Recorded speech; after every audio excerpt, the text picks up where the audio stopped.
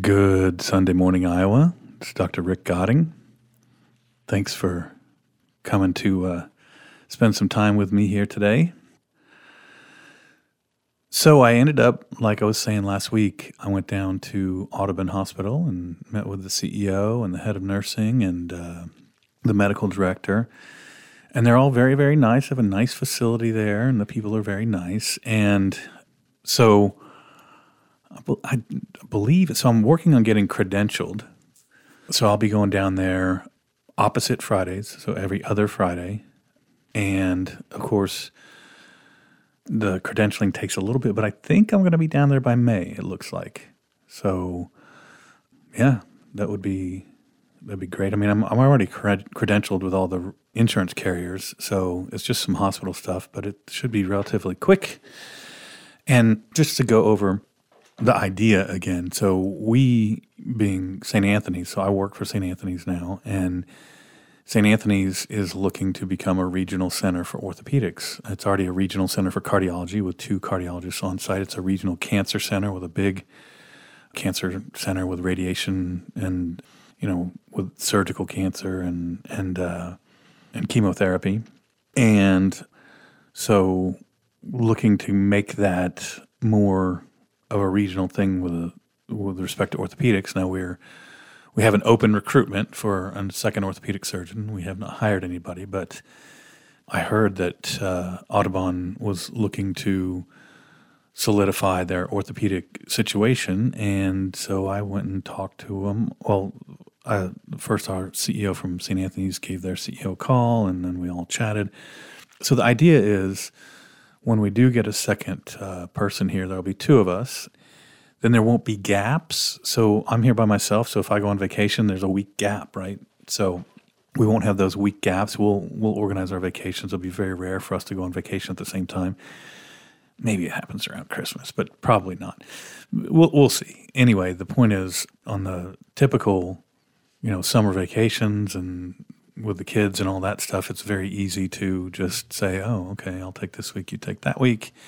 So we really close down the number of weeks that there's nobody here. And so what that does is that reinforces the other hospital's ability to always know, well, our hip fractures always go to St. Anthony's because they have 2 orthopedic surgeons over there. And so we're kind of building that up. And I've already started taking care of some hips from Audubon. And we do take care of hips from all around the area because, like I said, in the surrounding areas, so the hospitals in this general region, there's Manning, Lake City, Audubon, Jefferson, Denison, even up Sac City's a little farther, but still kind of in the general area. And none of those have a full-time orthopedic surgeon that's there every day.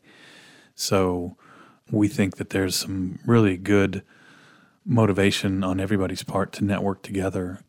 And so this is sort of the beginning of it officially with Audubon. And like I said, I'll be going over there and I'll be doing cases there that are appropriate to do there. We'll do our hip fractures here at St. Anthony's and then total joint replacements. Of course, we have the robot.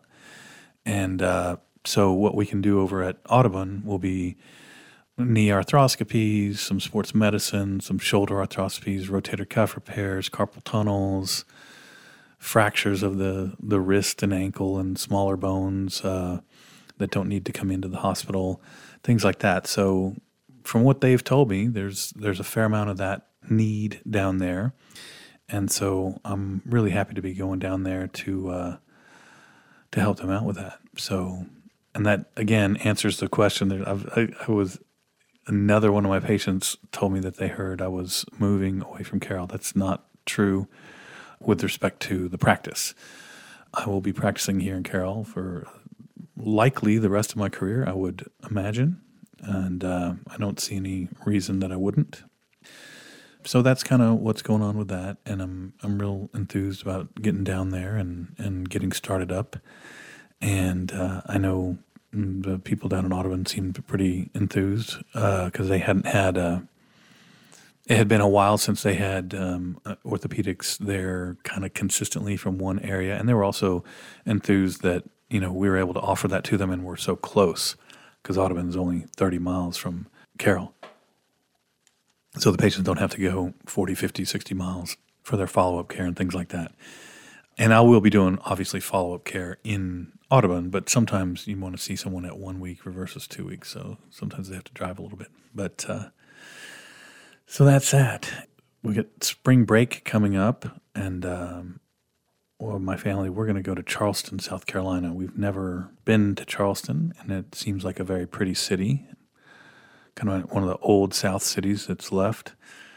There is a university there called College of Charleston, and my friend has a couple kids who go down there. We're just kind of take a look. My girls are getting closer to that university time in their life, and we're just kind of looking around a little bit. And what I've seen, though, it's interesting. I saw the other day, a article that said that cheating is now essentially totally accepted in college, that the kids, nobody feels bad about cheating. There's no honor code. Nobody looks down on anybody. Nobody, and the professors are kind of like, they don't know what to do about it. And this was everything from public universities to the Ivy League. I mean, they just apparently, the morals of the country have fallen so far that kids think cheating's okay. And then, of course, it gets into that cycle of, well, everybody else is cheating. If I don't cheat, I'm going to get a low grade. So it's just, the momentum behind it is so bad. But that just, it's sad because, number one, when you go to college, it's not the degree, it's not the piece of paper. It's the education that's supposed to be what you're there for. It's supposed to transform how you think. You're not supposed to go there to be indoctrinated into certain political ideology. You're supposed to go learn how to think critically and evaluate the world, and from a context that includes, history and philosophy and math and, all these things. So now I think that so many people are just stuck on, well, I need a brand name school to get a job, and they're not really that concerned about, the value of the education. And so that's really distressing. And I don't know what can be done about it at this point. I'm not sure that the university system in America is, in its current form, is going to continue on if you get to the point where they're just churning out people who know how to cheat. It doesn't really seem like it's got tremendous value. So I was very disturbed to hear that article. I mean, not so disturbed that I don't want my kids to go to university. I mean, I do. I think you can still go there and get tons and tons out of it. I'm sure there's lots of education being had, but that was a particularly disturbing article to read. And, maybe it was hyperbole, maybe it was a little bit of exaggeration, but they went to a lot of colleges and interviewed a lot of professors and said that that's kind of par for the course now. But, we are starting to look in that direction. And, of course, when you look at value, Iowa and Iowa State pack a tremendous value per dollar. And I'm sure Northern Iowa as well. I haven't really looked into them as much. But if you look at Iowa and Iowa State, you're talking about $10,000, $11,000 a year tuition in that area. It might be a little more, but not much more. If you look in that block of, so they're not in the top 50 in the U.S., they're both kind of somewhere between 50 and 100, a little bit lower than that. It's more like 80 to 120. But there's a lot of universities, so that's not bad. But if you look in that index of schools in that range of caliber, in that, let's say, that sort of maybe third tier academically, so it's not the Ivy League, and then it's not sort of like your University of Michigan's, and they're kind of that next tier down. A lot of the colleges in that tier are $70,000 a year. So, for that reason, I mean, you got to really look at those from a value perspective. And then also, there's enough to learn at both those universities that the smartest person in the world could go there and not learn it all. I mean, it's part of the whole academic ranking of universities ends up just being, well, this is our brand name. But I mean, there's definitely, look, I mean, if you get into Harvard, I mean, I know a guy, I knew a couple kids from our community in Des Moines. One was the son of a urologist that I worked with actually down in Corydon, who went to school at where my daughter's going now, Roosevelt, and he got into Harvard. He had a perfect score on his SAT. And straight A's all the way through. And then one of our other neighbors over there, his daughter went to Dartmouth, which is an Ivy League school, and she got pretty close to that kind of numbers. And and they were doing tremendous extracurricular activities. So that's definitely, there's something to it, those rankings. I mean, there's definitely something to it. But if you're gonna be in that, that's one thing. But if you're sort of going to be in those next levels down, Iowa and Iowa State pack a heck of a punch. And as far as value for the dollar. So I'm starting to get more and more patients who are several months. I don't know that I have one that's a year out from the balloon yet. The balloon being the balloon that we put in for patients who have a completely deficient, unfixable rotator cuff. So again, to explain in detail why we would use the balloon. So if your rotator cuff is completely torn and you do have arthritis in your shoulder, so arthritis is the breakdown of the joint. So if your rotator cuff is completely torn and you have arthritis, you can do the reverse total shoulder replacement. Now, I've done a couple where I've done a resurfacing with a superior capsular reconstruction, and both of them seem to be doing very well right now.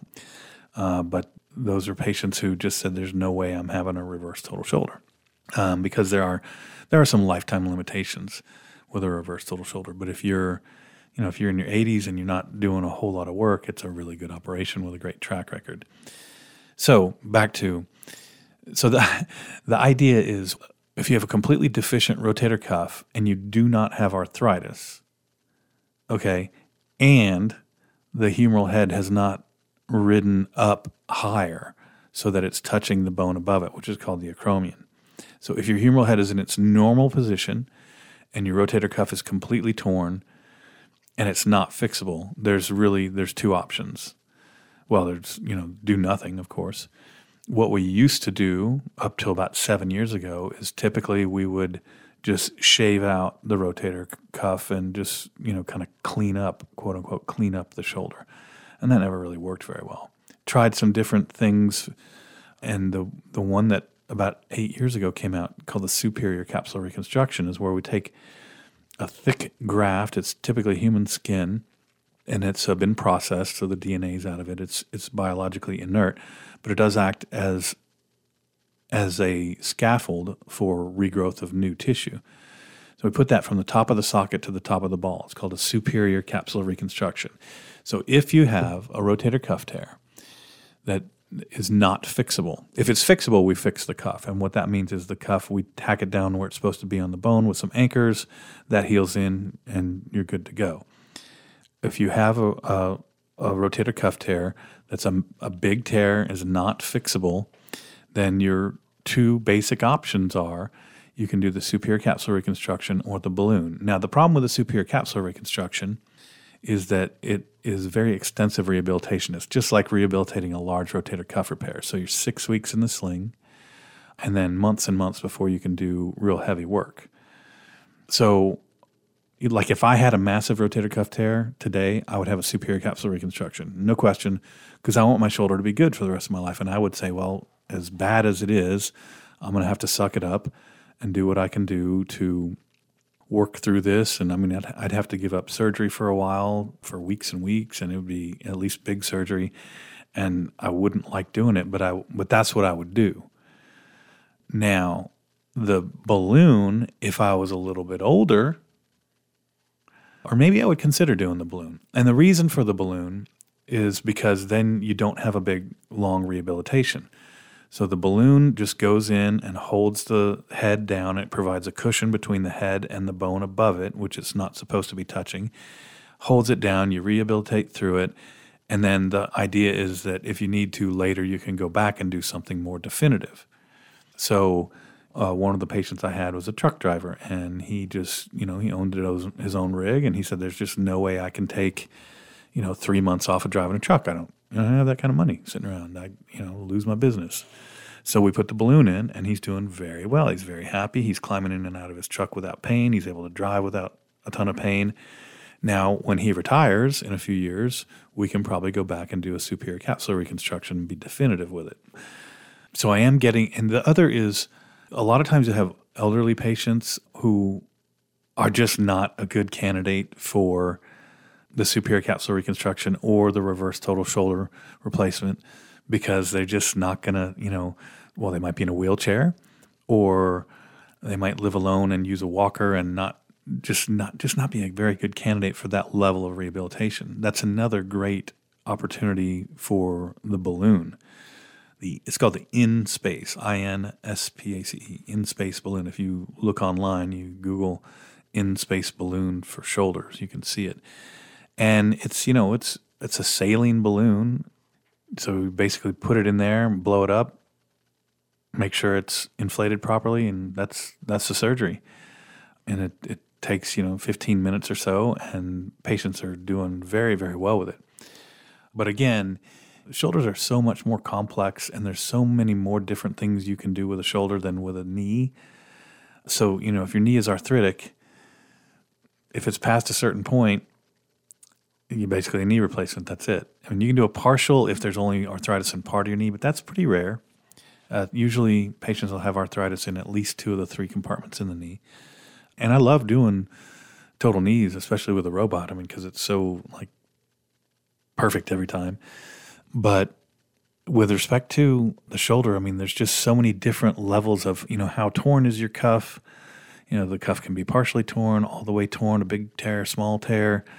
The other thing is, has the humeral head moved up and down or moved up yet or not? So there's a need for a lot of different solutions in the shoulder. It's really, truly a more complex joint than the knee because it has so much of a broader range of motion. The knee rotates a bit, but mostly it's a hinge. It's not quite a hinge, but for the cheap version of it is that it's a hinge, whereas the shoulder, you can see what you can do with your shoulder. So it's tremendously more complex and requires more solutions and has more different ways that it can go wrong. And that's why I like the shoulder so much, because there's so many more different things you can do, and you can be very creative with it because it can fail in so many different ways that you can put different treatments together. And so really do like that. But but I am getting now a fair number of the balloons coming back that are quite happy. You have to be very careful that the patient does not have much arthritis. Otherwise, they don't do as well. So you want somebody who just has a rotator cuff tear and no arthritis or breakdown in the joint and put that balloon in. And they have, at least in my experience, and certainly that correlates with what we're reading in the studies that are being done, does very well.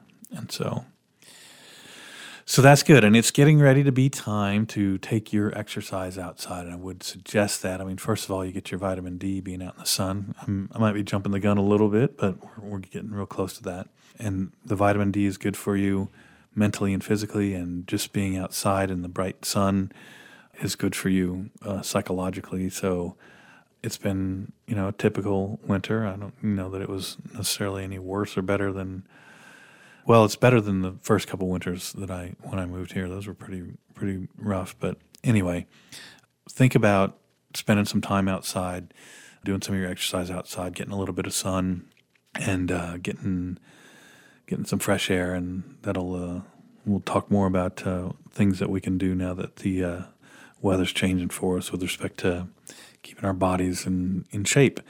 So with that, thanks for spending the time with me, and you have a blessed week, Iowa.